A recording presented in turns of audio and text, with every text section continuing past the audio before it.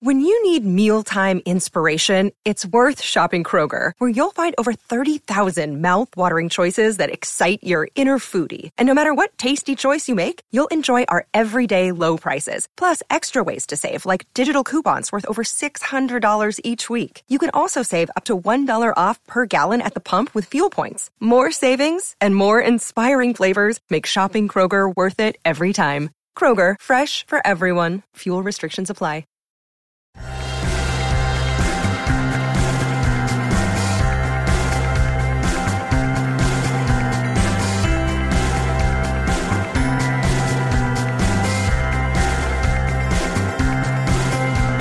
Hello and welcome back to another episode of Beyond the To-Do List. I am Eric Fisher. This is the show where we talk to the people behind the productivity. This time, I am bringing you a roundtable of people who also talk about productivity. It's me, Steve Dotto, and Mike Vardy. This is a very large chunk or excerpt from a weekly show that we do live on Blab. It's called the Productivity Powerhouse Hour. I think that's what we're calling it. Anyway, you can find it, and you can find us on Blab at blab.im/Eric with a K, the letter J, Fisher. If you go there, you'll find the replays of past episodes, including this one, if you would like to watch them, or you can listen through this at your leisure to get a taste for it first. In this conversation we had live in front of a online studio audience, we talked about some opening news about Evernote having some layoffs and a couple other things like that. And then we get into the meat of the conversation, which was really truly about task management and project management software. Is there a difference between the two of those things? What are the different options that are out there? We did not cover every single one, but we did a good initial broad swath touch on all of most of them, as poorly as that is stated. So I really hope that you enjoy this. I hope that you look forward to and even subscribe to our future shows. And before we get into that, I wanted to let you also know that we have a new supporter here at Beyond the To-Do List called Transpose. That's Transpose, Transpose. And they are a new awesome platform that helps you manage everything. Yes, everything. It's got drag and drop simplicity, tables, calendars, Kanban views for managing projects, contacts, content, and more. I was sitting in with one of the creators of this, and they were walking me through it, and they were showing me how there were pre-made templates in there, over 200,000 of them.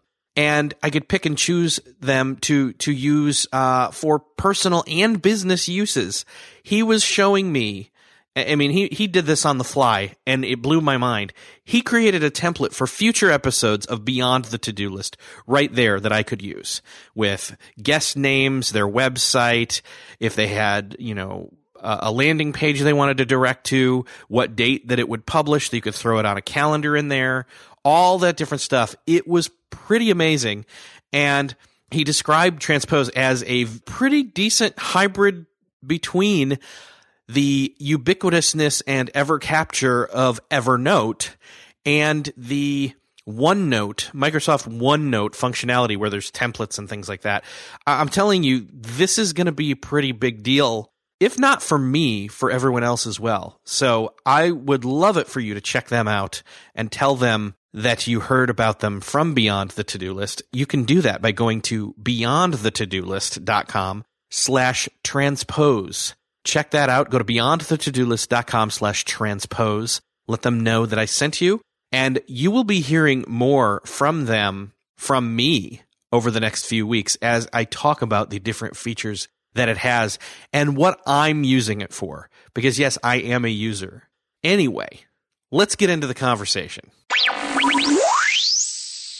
Welcome, everybody, to this week's edition of the Productivity Powerhouse. I am Steve Dotto, your erstwhile host, and along with me, admittedly weird, Eric Fisher and Mike Vardy. Just before we began the show today, Eric says, I'm a little bit weird, so we have to. So I think we should just give him that hat, hang that handle on him. A little bit weird, Eric Fisher. We are going to be talking about all sorts of things productivity today. And we're going to be starting things off with talking about, I think before, I didn't tell you guys this, but before we do, I want to talk to you about these Evernote layoffs. We did that last week. I know we did that last week, but I've got more information since then. Ooh, tell us. Well, it's that there's been a lot of deflections within the ranks within Evernote as well. Apparently, with Phil Libben stepping down and the new CEO stepping in, there's been a lot of discontent in the ranks at Evernote, which surprised me a little bit. And so it's sort of the blooms off the rose to a certain extent with Evernote. It's still they've got 150 million users, but their revenue doesn't necessarily match those numbers, as far as what you'd expect from those numbers. They're a healthy company. It's not like they're going to be in any danger or anything like that. But within the organization there, I think there was a lot of discontent. And I suspect that a lot of the discontent came from their product map in the past. That we all noticed they were releasing products that just weren't ready for prime time. They weren't properly tested. There was no culture of A/B testing or user testing within the organization, which kind of makes sense when you think about some of the ways that some of the apps were released to us and some of the functionality. It's interesting that within all that chaos comes out probably their best app, which I think they acquired from the outside, which was Scannable, which has its as far as I'm concerned is just might be the app of the year. It's just brilliant as far as its application. But there was a little bit more going on behind the scenes. They say some of the one floor in particular in their head office is almost empty. You could shoot a cannon through it and not hit anybody. But having said that, no, that's right. I'm cross-pollinating the Twitter layoffs, which I read about. Right. I was going to say that. I'm getting a little bit confused. No, I that was all Evernote. So any comments, guys, as I change the title for us here? Go ahead. You mentioned that you were surprised of the defections. Is that what you're saying? Like you were I'm surprised that there was a lot. See, absolutely. I'm not, because I think that when you go from one CEO, Phil, who basically was one of the main, he was the visionary behind. I mean, and Andrew, Eric, and I both talked to Andrew Sinkoff, right? You had him on your show too, right, Eric? Eric? Not sure. No, I don't think so. Okay, I've had him on my show, and one of the things that and I'll throw that into the sidebar a little bit later. But one of the things that I mean, when you're shifting from like Phil, who was like the founder, essentially like the guy, one of the main, the main driving forces, if not the main driving force behind Evernote as a company, and then you move to someone who was brought in from Google, who operate differently. Like, let's face it, they do. I wouldn't be at all surprised to see people go, "Uh-oh, the culture shift's about to turn really radically. I'm out of here." Like, so I'm not really necessarily surprised. I'm not necessarily surprised that there's been some challenges, but there's challenges going on at Twitter too, as we just discussed. Right. So, I mean, I think when you're dealing with, I think there's an article saying the first, and I'll find it, one of the first unicorns, like Evernote, the first unicorn which is what they call Silicon Valley startups that are like amazing and hard to find that do really, really well. I'm not surprised. I think how they kind of not reform, but how they kind of make these changes work. And I do agree that there were some apps like Evernote Food and Evernote Hello and stuff like that probably didn't need to be focused on. They've got a new user interface that they're working with right now. Evernote does. I don't think they acquired Scannable. I think they built it. I'm not 100% sure. I'm looking that up. I'm pretty sure they built it. They acquired Sketch. I know that. They acquired Sketch and they acquired Penultimate, but they didn't. I don't believe they acquired. They never made either one 100% stable. Absolutely right. Absolutely right. And people, longtime users of both Sketch and Penultimate, were choked that I mean, they broke them. That's kind of what people said. So you bought it and broke it. I just got used to restarting Sketch all the time. It's just like, I've used it like 3 or 4 times. I better restart it. So, I mean, I don't know. Right now, though. Yeah. It's working better now for sure. Yeah.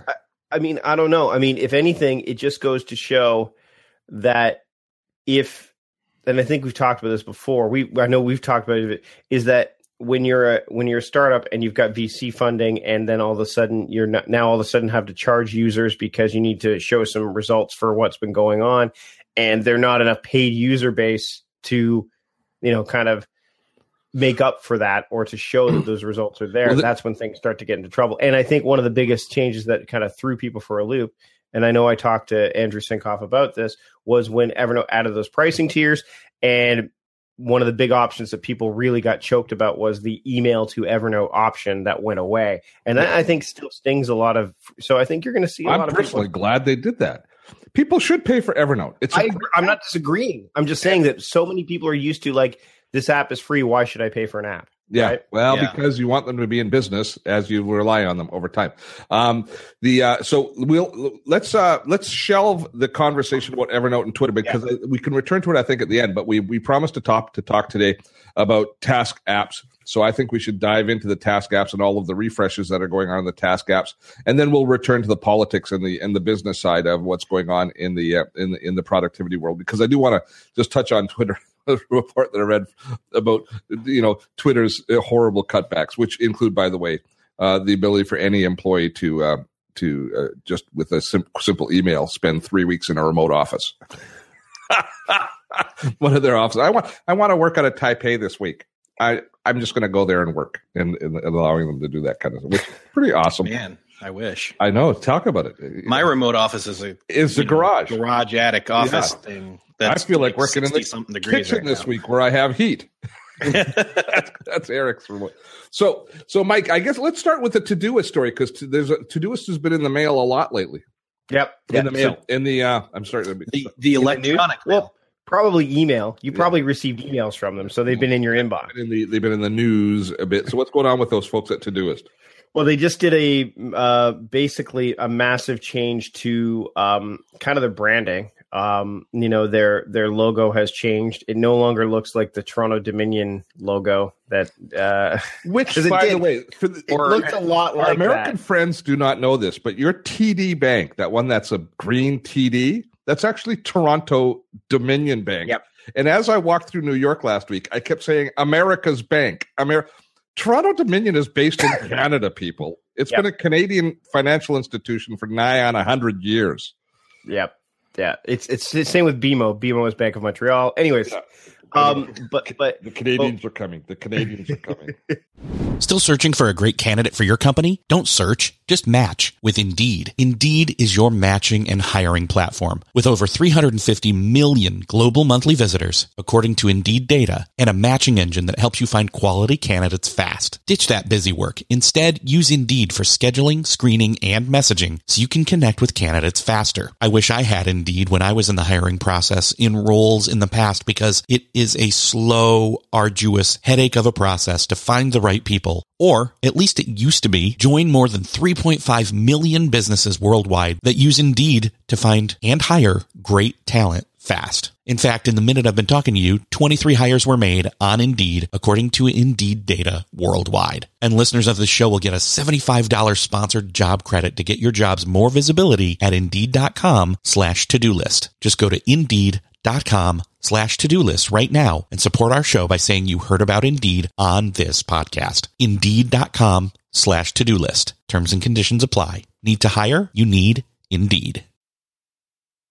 If you enjoy Beyond the To-Do List, I invite you to check out Best Laid Plans. I'm Sarah Hart Unger, the host of Best Laid Plans, a podcast devoted to all things planning and planning adjacent. I talk about everything from paper planner reviews to deep dives into all things productivity, from keeping track of goals and tasks to fitting in your true priorities and reducing the stress around planning and organizing across different areas of life.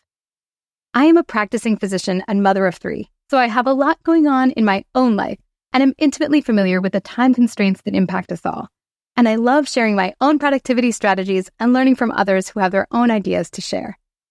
I invite you to check out Best Laid Plans, available on all podcast platforms, or visit my website, theshoebox.com, THESHUBOX.com, to learn more. They're here, guys. You won't know. Listening to the Democrats last night, the banks aren't going to have much power if those guys get back in anyhow. You guys got any space for me to move in with you come next November? Anyway. Hey, our elections this coming week. We may want to move down there. There you go. We've got our elections in 6 days. We have no idea what's going to happen here. None. I think we're going to end up with a minority. But anyway, so what's going to happen? So with Todoist, what they did was they did a brand refresh. They also made some significant changes to all of their apps, and some people were really pleased by it. And anytime you do a big change like this, what they did was they made more natural language stuff going on in the entry bar for tasks. And I'm sure anybody who's been using Todoist probably noticed that if you typed in, pick up Saturday newspaper, and it would actually take that Saturday in the taskbar and make it a scheduled appointment for Saturday. So they had to draw that back a bit because I had a couple of clients who have addresses that they want to go visit. So like go to the 4th Street Arcade, and 4th would show up, and all of a sudden it would say October 4th, go to the Street Cafe. And I'm like, no. So it went too far the other way. But the other thing they did was they removed the flagging option as as to be as apparent as it was before. And I think that was done for mobile, because on mobile now it looks a lot better, but on the desktop and web-based apps, the flags not only were removed, and now the colors of the colors of the circles are changed as opposed to the insides of the boxes. And they also changed them from different shades of blue to red, orange, and yellow. They're trying to bring back some of their Power Apps, that Power Apps project that they were trying to work on, where they had the extensions and all that. So they've been making some significant changes, and I don't think it's let's put it this way. I don't think it was as dramatic as another tool's changes that were made recently, but they were still pretty significant, and it threw a lot of people off initially. So their new icon is these little, this kind of the Sergeant chevron thing happening. It does. People were comparing it to the Buffer logo as well. Mm-hmm. Yeah. Any idea what it represents? It represents getting a bunch of things done. It's got like the 3 check marks inside of a box. Oh, they're check marks in a box. That's what I believe represent. In the app, it looks like they're, it looks like the chevron off of a sergeant's sleeve to me. Yeah, I think that's kind of what they tried to go for. Unlike Asana, who I'm sure we'll get to, they didn't really. I haven't seen anything that explains what the new logo is about. Again, they're a smaller team than Asana too. So Asana went like all in with like, here's why we did what we did, and here's all the changes, and they really rolled it out in a way that was far more. Yeah, there you go. There's a logo. Thanks, Eric. I remember seeing it and thinking, I don't know if I like this.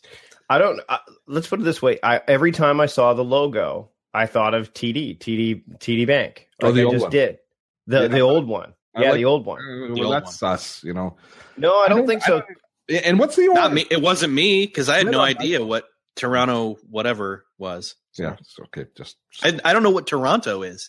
Anyway, kidding. That's like the only place in Canada I've ever been. I mean, Eric, you used to do us too, right?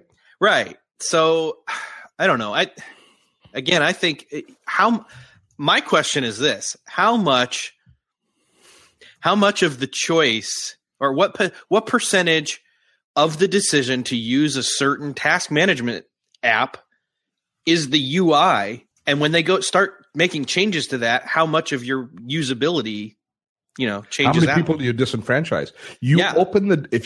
Here's the thing about task apps, and I think you're bang on, Eric, is Mike and I have discussed this many times. There is no right choice. There are 6 or 8 task apps. Well, there's one right choice, which is your choice. Yes. The one you use. When you change the UI significantly and ask people to learn to use it again, you open the door for experimentation. At that point there, they go, I saw Dotto posting a bunch of stuff on that Trello. It's supposed to be a pretty cool app. Let me take a look at that, because I've got to learn this new one anyways. Right. And I think that you just open the door for experimentation. And yet we see these task managers wholeheartedly revising. I mean, we just saw it from Wunderlist. We saw a complete refresh. We've seen a complete refresh now. They've done it a number of times, yeah. Wunderlist. And I wonder if it's just because the nature of the task app is there's so much good competition out there that once they've captured a group is they feel they have to revolutionize the product over and over again in order to, kind of capture another third of the market, of their cap size, and another third of their install base, and another third as a way of growing. And I wonder if it's almost insecurity that causes the companies to do this, because Todoist does it sad. Well, it's an awesome app. I mean, I didn't need more bells and whistles. It had great integration with Evernote. It had great integration with my email. It had a beautiful Gmail Chrome plugin that worked like a hot damn, and I'd figured out how to use. And now they're going to say, Steve, all that stuff that you used, we might want to change that up, or you're going to have to learn to use it again. I don't even know how many people combined, you and me, Vardy, have evangelized to Todoist. So, I'm not.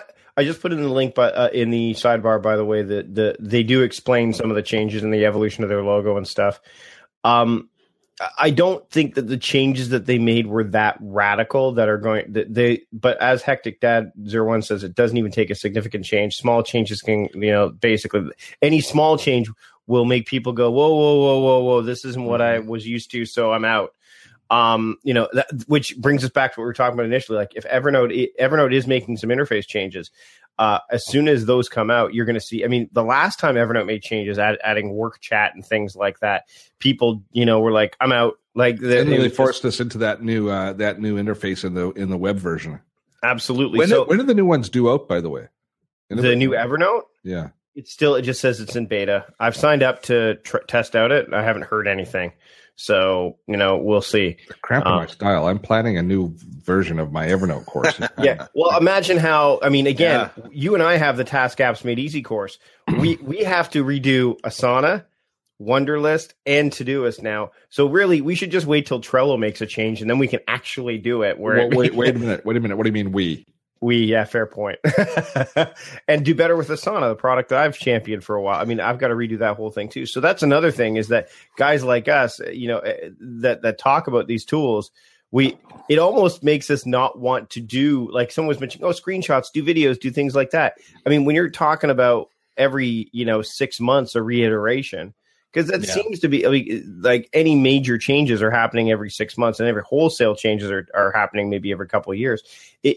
It makes it challenging. That's why we're not seeing as many books about these things, by the way, too. We're seeing more like what we're doing, courses and stuff, because you can change them a lot quicker. Yeah. So we'll got a couple questions. Let's go into that, and then I think we've kind of talked a little bit about the Todoist change, and then let's talk about Asana, which Mike is right deep in. So Hectic Dad asks, Mike, I know you use two different task managers, home and work. Can you all discuss why not split your task management across two solutions? I'm not the only one that does this. Eric does it too. Eric and I have talked about this before. Yeah, in fact, we did it on this show. I think when we originally kicked off, we said, okay, what are you using? Mm-hmm. And we went round robin, whatever. But the reason I use two is I prefer the interface of Todoist for personal, like it allows me to hone in on the stuff that I need to do personally.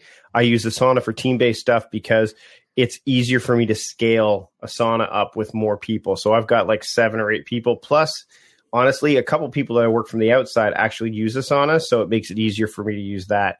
And then how I use it is I just create a label in Todoist called Asana. And anything that's living in Asana, I would just go, okay, I'm going to go to Asana mode and check that out. So it does separate those things. I talked to a gentleman, Jared Brown, on my podcast recently, and he actually shared an article about the guys that one of the heads from Baramat. I believe it's Trello and OmniFocus. And basically what he does is he creates redundancies. So he'll say, I found all these tasks that I need to do that people have said for me to do in the team-based app. I'm going to bring them into OmniFocus so I can have focus on it. So that's why I just like to have those separations there. And then I go into Asana and spend time in Asana for part of the day, but Todoist is the app that I look at overarchingly for all my stuff. What about you, Eric? Is it the same kind of deal? Yeah, and there's been at least somewhat of a change for me structurally. Social Media Examiner, my day job, uses Trello for everything because we're always moving projects forward. And so I've gone to the place of I have my Trello account, and I'm connected in boards there, and that gets things get forwarded, and my roles in those projects get moved forwarded or tagged or to do dated, or deadline is a better word. Duh. But then I've got my own personal board, as well as the team I'm closely working with has its own board. So I've basically given up using OmniFocus as my own work one for Social Media Examiner, and now using my own personal Trello board there. So then all that world is in one place there. And then for home, it's things, because that's the most simplified in some senses. It's the one my wife will use. So that's, again, there's the choice, the one that they will use. And Hectic Dad has a follow-up saying, should somebody actually use two? And you don't have to. You don't have to. The reason I use two is because I work with multiple. I mean, if it was just me working on my own, I would probably just use Todoist at this point, because I don't need to have that scalability of Asana. But again, that's just my own personal preference. So I don't think, I think if you only need to use one and get, and really use it well. The approach is always more important than the app, but make sure that you kind of get in there and say, okay, I'm going to really master this one. I mean, Potty Chap saying I use two, to separate those, I mean, I used to just use Todoist, and then I realized that Productivityist was growing to a point where it couldn't all stay in there. So it had to go to Asana, and then I created a means to get me to go to Asana, so that way I would go there. So I would say if you don't need to use two, then don't. But if you find that you can't get that separation, then that's where you want to look at it. The separation for me, I hear you say that word, and I think focus. I hear silos, because in order to get certain things done, I have to pretend other parts of the world don't exist right now, or that there's only a certain way for those people to get a hold of me in case of an emergency while I'm in that silo. So that's one of the reasons why I would choose different ones. He's following up. How do you know if you only need to use one? Again, try using one. And if you feel like you've got too much bleed over, you might be a candidate. You might be a Todoist redneck. It's vastly preferable to use one. I mean, at the end of the day, it's preferable if you can make it work for you. But I think a lot of people don't have that option, because at work they're in Outlook, so they're already kind of locked and loaded in one environment, and so then they want something for their personal life and for their kind of anything that's off their desk. One more quick point. If you one of the ways to try to figure it out, if you want a tactical way, is in, like, let's say you're using Todoist or Trello, create a board or a list, like create a board in Trello that's for personal, a board for professional. And, make sure you're flipping back and forth between them. If you find there's friction there and you're missing stuff, you're going to see it. In Todoist, have like large top level projects called personal and professional. And if you find that one's not getting paid attention to, that's going to send signals. In Asana, make sure you create two different workspaces. Like, make it so that you have this capability to have those silos within that one app. And if it's not working, then you need to have a separate app completely free. And sometimes the separation isn't two apps. It's an app and a bullet journal or a digital or a paper tool. It could be either or. It's not. It never is. But I know, Steve, you're not a big fan of paper. But the point is, I am. Yeah, I am too. For me, electronic is the hard copy, but for the day that I'm in, that's the paper copy, because I want to see what I've got, be able to not have to keep looking stuff up online, and just look down and be like, oh, that's next. Oh, that's done. Do you print off or do you write it down? I write it down, because and often I'll do it the night before, so that when I come in the next day, I personally call this handing the baton to myself for the next day, or my future self, whatever. So, do you, at the end of it, do you say, "From faltering hands, we pass the torch"? No, but I don't get that reference. So, okay, never mind. I'm not storming the castle. The Montreal Canadian. See, I don't know. A lot more questions come in, so we should probably address. Yes, we should. We should go on. By the way, I just so you know, I don't use multiple task managers. I use every task manager, because I'm always trying. I'm always trying to demo, so I'm a very poor example because I just flip from one to another. What are some of the other ones that we've not? I mean, somebody's mentioned Nosby or Nosby, however you say it. Yep. There's a few others. Again, I'm curious to see CRMs. Sorry, as we're answering some of the questions.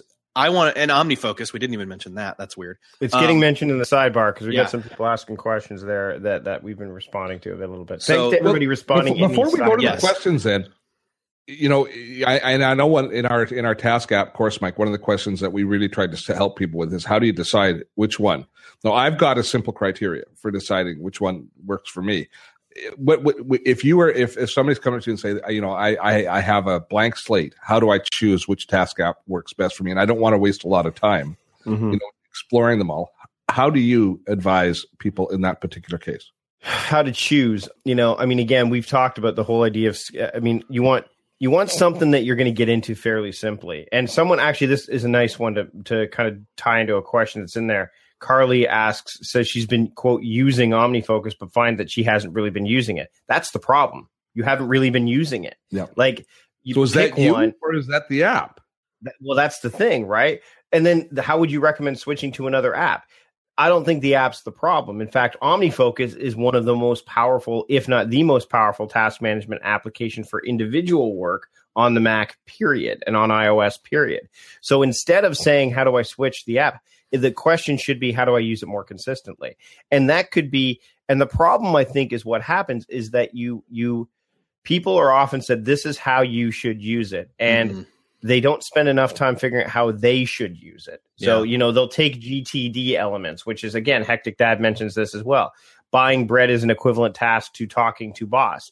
Those are completely different tasks. Talk to bread. Saying that going to grocery shopping is actually a project versus, you know, buy jam is, you know, so it's all, there are some semantics there. I think when you're choosing one, the key is to look at all the options that are being mentioned in places like this and, you know, recommendations from others. If you have a choice, in some cases you won't, and just give it consistent use.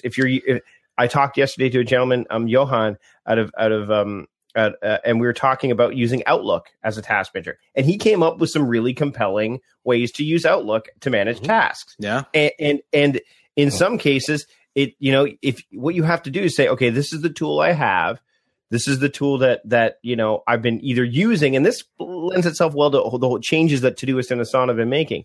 Instead of saying, I'm out, they made changes, I'm gone, say, okay, what are these changes? How can I leverage them? How can I, you know, do I need to create more labels that are going to be more effective in Todoist?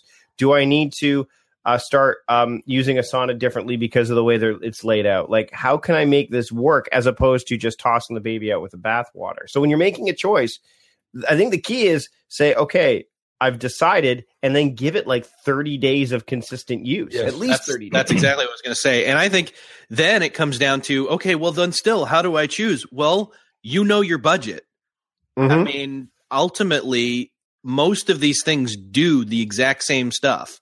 You can do contexts, or variations on what that means. You can put tasks in, you can group tasks together, you can set up calendar integration, email integration. And again, some of these vary, but for the most part, most of them do most of the stuff. It's just a UI change or difference. I mean, am I wrong? No. I mean, really, that's what it comes down to. And then the other problem that people come up against is they say, and this is being mentioned later, is they say, okay, they take too long to set them up. So they tweak and tweak and tweak and tweak and tweak. And then they're saying, well, I'm not getting enough done. It must be the app's fault. Instead of saying, okay, you know what? OmniFocus is a classic example of this because it's a tool that really is as simple as you need it to be, but as powerful as you want it to, or simple as you want it to be, but as powerful as you need it to be. You can make a simple list in OmniFocus and not bring in perspectives and all these other things into the fray. But if you want to, you can do that down the line. So people try to go, I'm going to go all in. It's the same thing that happened with Evernote. Steve, you and I have talked about this before, is people go, if I put everything in Evernote, then I'm going to be organized. But if they don't have a sense of, okay, am I going to use notebooks or am I going to use tags, and then just build it out slowly, they're going to have a digital mess that they can't get. The problem with that is my room's clean and I've thrown everything in the closet. Yeah.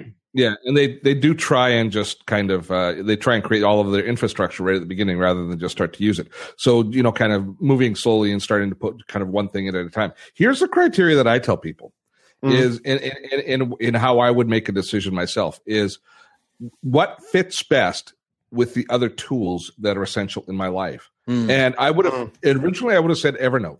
And I still do think Evernote, it has to work with Evernote. Whatever task app I use has to work well with Evernote, integrate well with Evernote. But increasingly, I'm recognizing that it might be Slack that it has to integrate with and work well with. Maybe, yeah. But that gives me that narrows down the list of what I want to be using. Except what happens now, and this bothers me in the task management space, is now all of them are trying to build a Slack-like tool inside of the task app. Yes. Asana's just done this. Have they? Yes. Really? Evernote did that with Evernote chat, and it's not work chat, and it's not working. So one of the big changes Asana, one of the big focuses they've made is they've got team conversations now, which they had before, but they're playing an emphasis on it in the new design. You can create tasks from team conversations now. So right inside a team conversation, you can drop a document in there. You can create a task right from inside of it. So really they're trying to, Asana does integrate with Slack still. People can still do that. We do that with Productivityist. But now they're trying to make it, okay, well, you don't need Slack because you can have your conversations inside of Asana and you can create a task inside that conversation.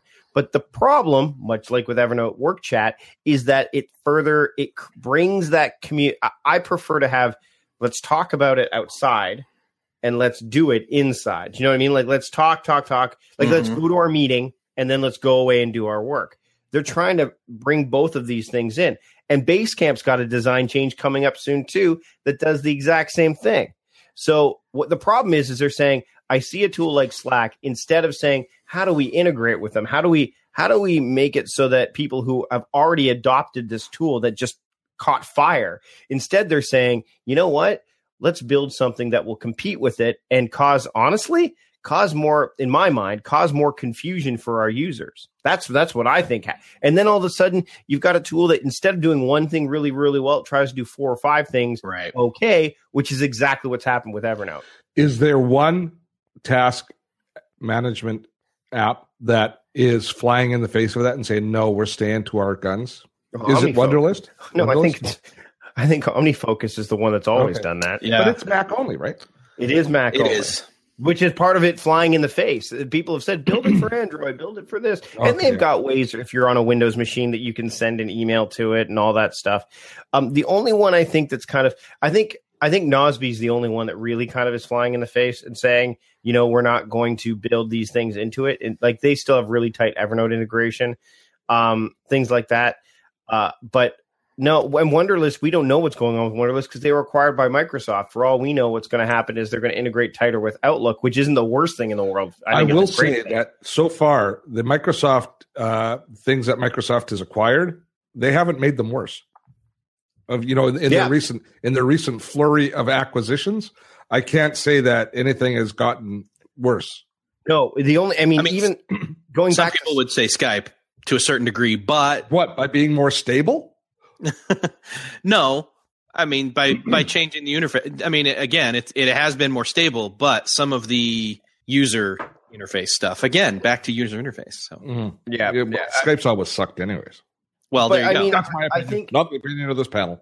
We're seeing a lot of the idea that one of the comments here, and I agree, is integrations are if you can integrate tightly, and this was mentioned earlier, like IFTT and Zapier and stuff like that, like why not use those tools instead? Say, hey, you know what?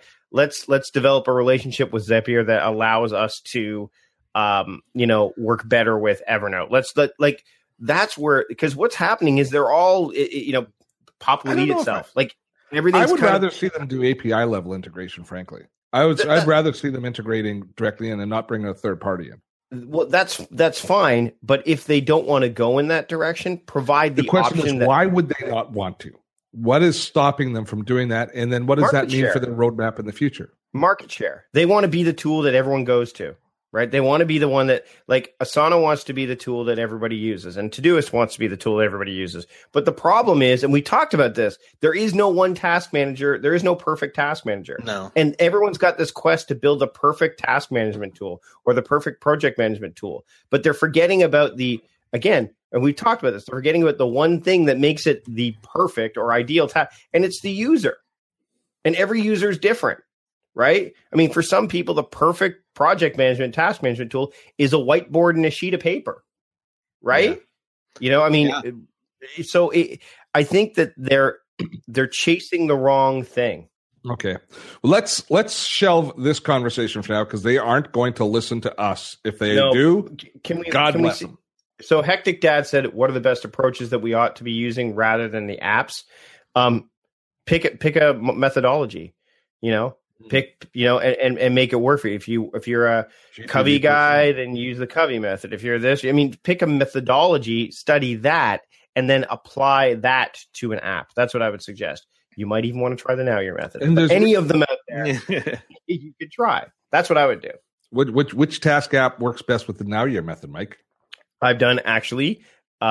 Almost all of them work very well with the daily map process, and I've actually done audio recording. Does not answer the question.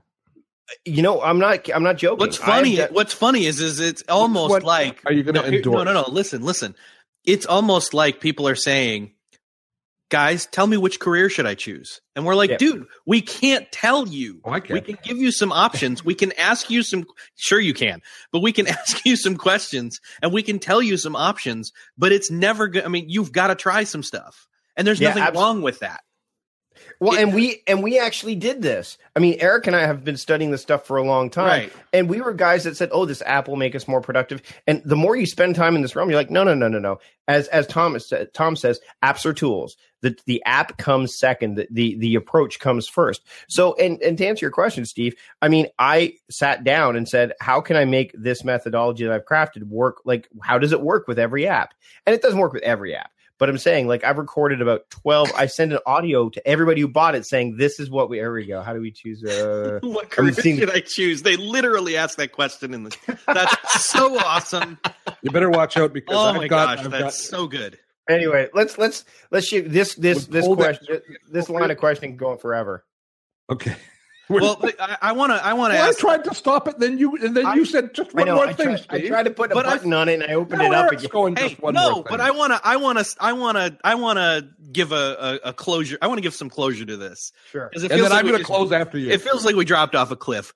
Ultimately, what I think we're saying is there's a lot of tools you can choose from, but what you really do need to do is figure out what you need the tool to do. First off, you also need to choose a tool based on methodology first. Budget probably as well, because there are some great free ones, and then commit to testing one for a certain period of time and then move forward deciding if that's right for you or not. I would put a caveat on that. I would say don't commit to testing one, choose one and use it and don't look back. I don't have any argument with that. It does not work. And then if it does not work, you have to have a heart-to-heart with yourself to determine whether or not you're going to use a task management app at all.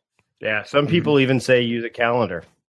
I'm not one of those people. But I'm old school. Back in the day, I can remember when I first got Excel before any of this stuff was around. I used Excel for everything. It was my calendar. It was my appointment book. I used it for writing my letters. I used it for, of course, for calculating the odds spreadsheet. You can make any tool work for you. And I was incredibly efficient using Excel because I knew what I was doing. And I got to know the tool inside and out. I don't know Excel anymore. It's very confusing now. But having said that, if all of these apps, all of these top level apps, if you do some research and you choose one of the apps that we're talking about today and you actually use it, it's going to make you more productive. It's going to do the job. That's the end of the story, really. Steve, do you have a place you're wanting to jump off to? Because I still see a couple questions that are pretty. Well, we promised to talk about Todoist and Asana and the changes them. But if people want to continue on this vein, I'm happy with that. I just want to make sure that we actually, for once, cover the content that we advertised. We can touch on Asana. Do you want me to talk about the changes Asana made? Okay, and then we can loop back into the questions. Is that okay? Sure. Are you in concurrence, Eric? This is a little bit of a democracy, not a little bit of a democracy, like every other democracy. Cool. Yeah. Let's go. So Asana made some very significant changes, more so than I would say than Todoist made. And I'm going to put that in the chat here. They changed their logo. They changed the layout, but they had already. What's interesting, if you've been using Asana for a while, is that they already started to change that layout a little bit anyway, which sparked a huge backlash from a lot of people. The way the categories were arranged, you couldn't drag things from projects to projects very easily. Some of the changes that they made in the new Asana, I mean, they've changed the color scheme. The logo has changed. They describe how they've done that. The coloring is a bit more, oddly enough, Zen-like, which is, I mean, Asana is a yoga type pose, right? So, or yoga pose, I think it's the name of what you would call a yoga pose. I can't exactly remember, but they really jumped, as I mentioned earlier, conversations. Like, it's the first thing they mentioned in this post after they go through some of the color changes. So you've got public conversations. You can follow and unfollow conversations. You can link directly to a conversation. There's that kind of stuff. So that was the big thing that they focused on in this new update. Other than like kind of changing the user experience overall, they said, here's what we're going to do. We're going to focus away from comments, which they're still there, but they're shifting people towards the idea of team conversations, which again kind of flies in the face of using something like Slack. And yes, Project, I did see the design of the size of the Asana design team now, and that incorporates mobile and all that stuff. And that's the one thing that they always kind of struggled with initially. I thought is that the mobile experience was always far less desirable. They've changed that. So it's I've been using it, and I got the chance to use the new version of Asana about 2 weeks prior to it actually being released. I like it. I like the new look. It feels more. It does feel more calming to me. It doesn't feel as rigid. Asana always felt like there was a lot of pieces that were put into it that weren't really. It felt like there was a lot of add-ons. Yeah, it feels a little bit more. It feels like it's got a bit more flow to it now, and I mean, the new logo, a lot of people are like, well, what's with the new logo? And they describe that as well. I like the color scheme as well. I think we had enough blue with a lot of the tools out there, so we've gone with like a off.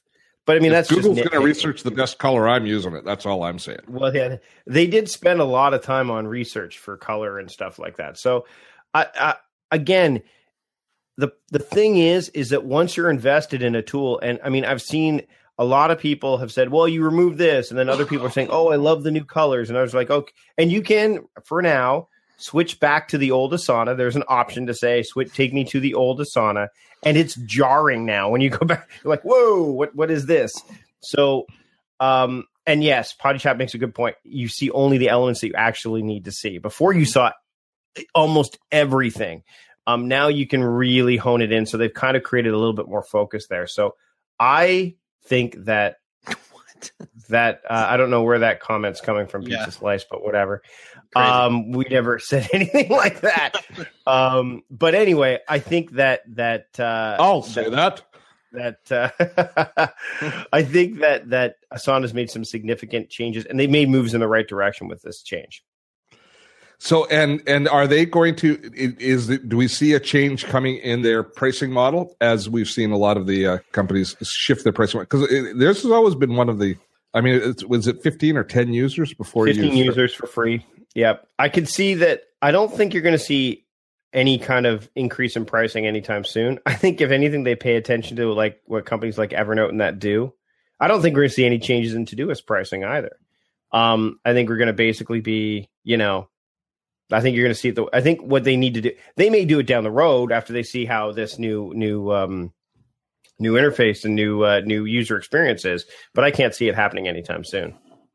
By the way, I do like Hectic's dad's opinion that this is actually an oligarchy with me as the king. Oh, jeez. What? Fair point. I think it's reasonable. I think I'm the most qualified. Well, you are the oldest. Well, I'm the one that can kick you guys off with their heads. And I'm not, well, I am the oldest. You are the oldest. There's no getting around that. Okay. All right. Hectic Dad. So okay. Short list of 5 task managers. Well, I mean, okay, let's each pick one. Well, and give them a short list. All right, Eric. So, Hectic Dad, before we do that, are you talking OS agnostic, or we can be OS specific? I think you have to be agnostic because you can't control what other people are using. Okay. Really. All right. Well, let's give the list, because I think a list. I mean, at least that way we're I think it's actually pretty easy to come up with a top 5. Yeah. It's not hard. Except we're going to argue it. Once we hit 4, we're going to argue. So Todoist, and Asana, yeah, and Trello. Yep, I'd say those 3 are up there. Because those that I've done my job. Now you guys come up with the last 2. Well, we just talked about Asana. I said Asana. Oh, you said it? Yeah. So those are the 3 that. I hear that. Todoist, Trello, and Asana are the ones you said. Yeah. Yeah. Okay. Jeez, what else is agnostic? It doesn't have to be agnostic. But in my mind it does. Nosby is probably the next one. Nosby, yep. I'd say Wunderlist is there. Probably. And and the reason I mention Wunderlist is because of the simplicity factor. I think it's a gateway tool for sure. First one's free. Yeah. So is that it? Task. Minimum of 5. Now we're getting more. Basecamp. Here's the thing about Basecamp. I'm reserving judgment on Basecamp because I want to see what the new interface is, because I think they took a step backwards with their last one. Basecamp works if you're a web development company or something like that, with the way that the projects are laid out. And its only real competition in the list that we talked about was Asana, and Asana is just a much more elegant tool and far cheaper. And some people are mentioning Slack, but I'm like, that's not a task management system. No. That's a communication tool. And Evernote Swipes, I've heard good things about, but I don't think it's gimmicky. It is. It's not. It's too limited. How does the list change for a team? I don't know that it does. Well, the order would change. The first tools we would talk about would be Asana, then Trello.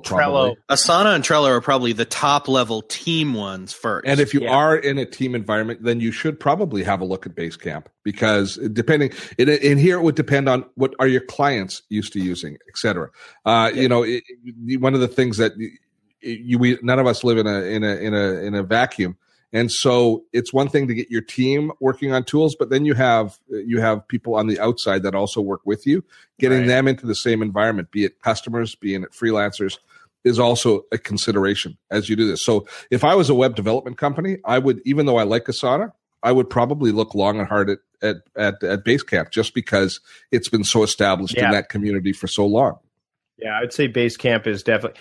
And another one that people don't really talk about too much is Smartsheet for teams. You mentioned Excel, Steve. Well, basically it's Excel on steroids. Yes. It's like, so, I mean, that's something that you might want. I mean, if you're looking at team-based stuff, I would say Asana, again, Trello, Basecamp, Smartsheet, and I would even go as far as to say, Nosby does have team-based stuff, obviously. Todoist, you can do it. Flow is another great one, developed right here in Victoria, BC. Mac only, though, right? Nope, it's web-based. Oh, it's web-based. It's web-based now, and they've integrated conversations and task stuff into it. But the problem with Basecamp, tools like Basecamp and Flow, is that you need to be a large organization that can afford to pay for it. Yeah. And then the other thing that you want to take into consideration as you look is what is the leadership and what's the kind of the trajectory line of the company. You follow a Wunderlist, and they were struggling, and it didn't take a rocket scientist to say they were going to be either acquired or they're going to fall on tough times. I imagine Remember the Milk has a similar trajectory as far as I'm concerned. So you have to consider that those companies are probably going to get acquired by somebody else, and maybe their strategy is indeed to develop a product, to develop a user base, and get acquired, which was always something that I had a concern with Asana around for some reason. I'm probably wrong, but just I had the feeling with the way they were growing.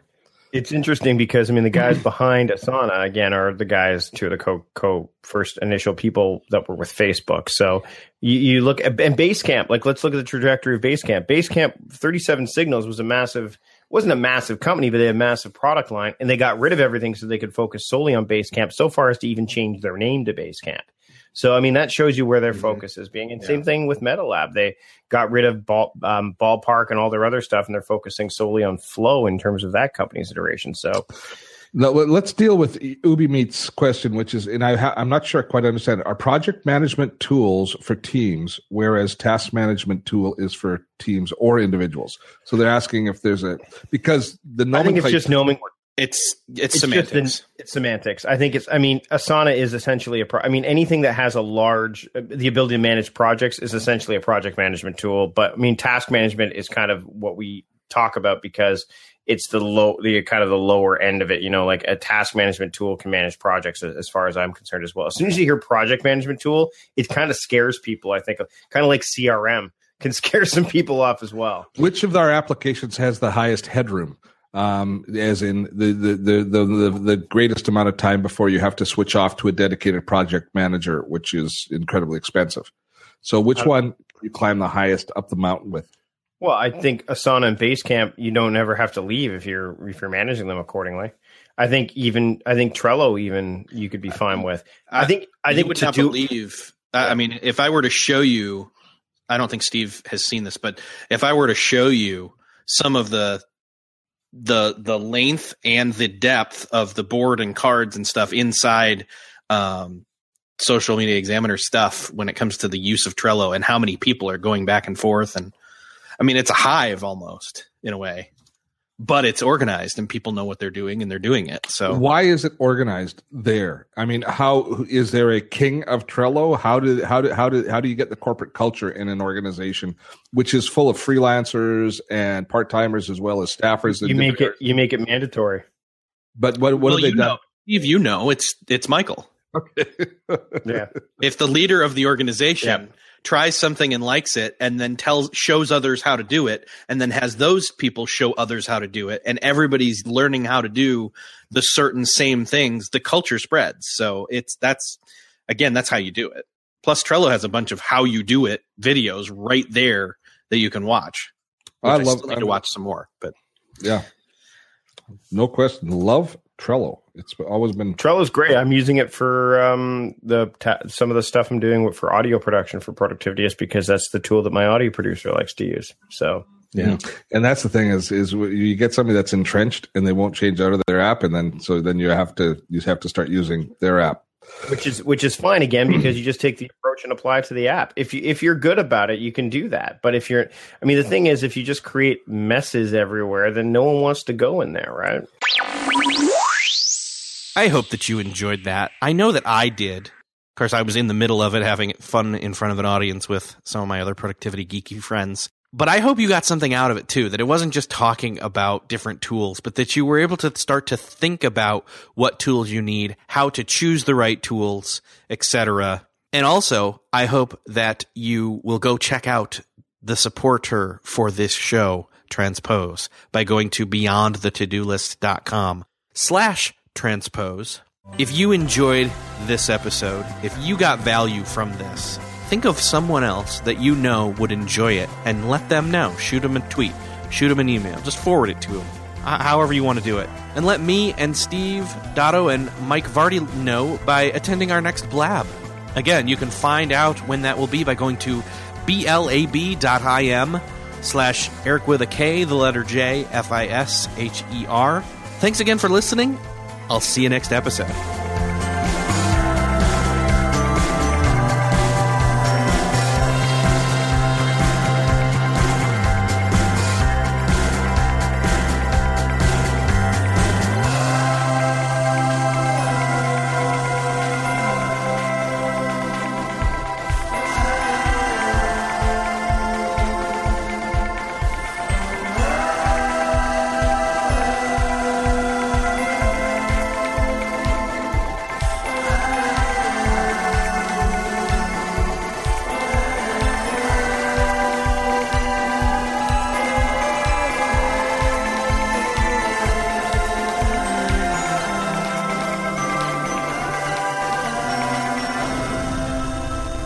Beyond the To-Do List is a proud member of the Noodle Mix Network. Find more of our award-winning and award-nominated podcasts to make you think, laugh, and succeed at noodle.mx. Learn how to podcast Theorize over the TV shows Once Upon a Time in Wonderland, and Under the Dome. Laugh with our clean comedy, delve into science fiction and philosophy, learn critical thinking from movie reviews, and more at noodle.mx.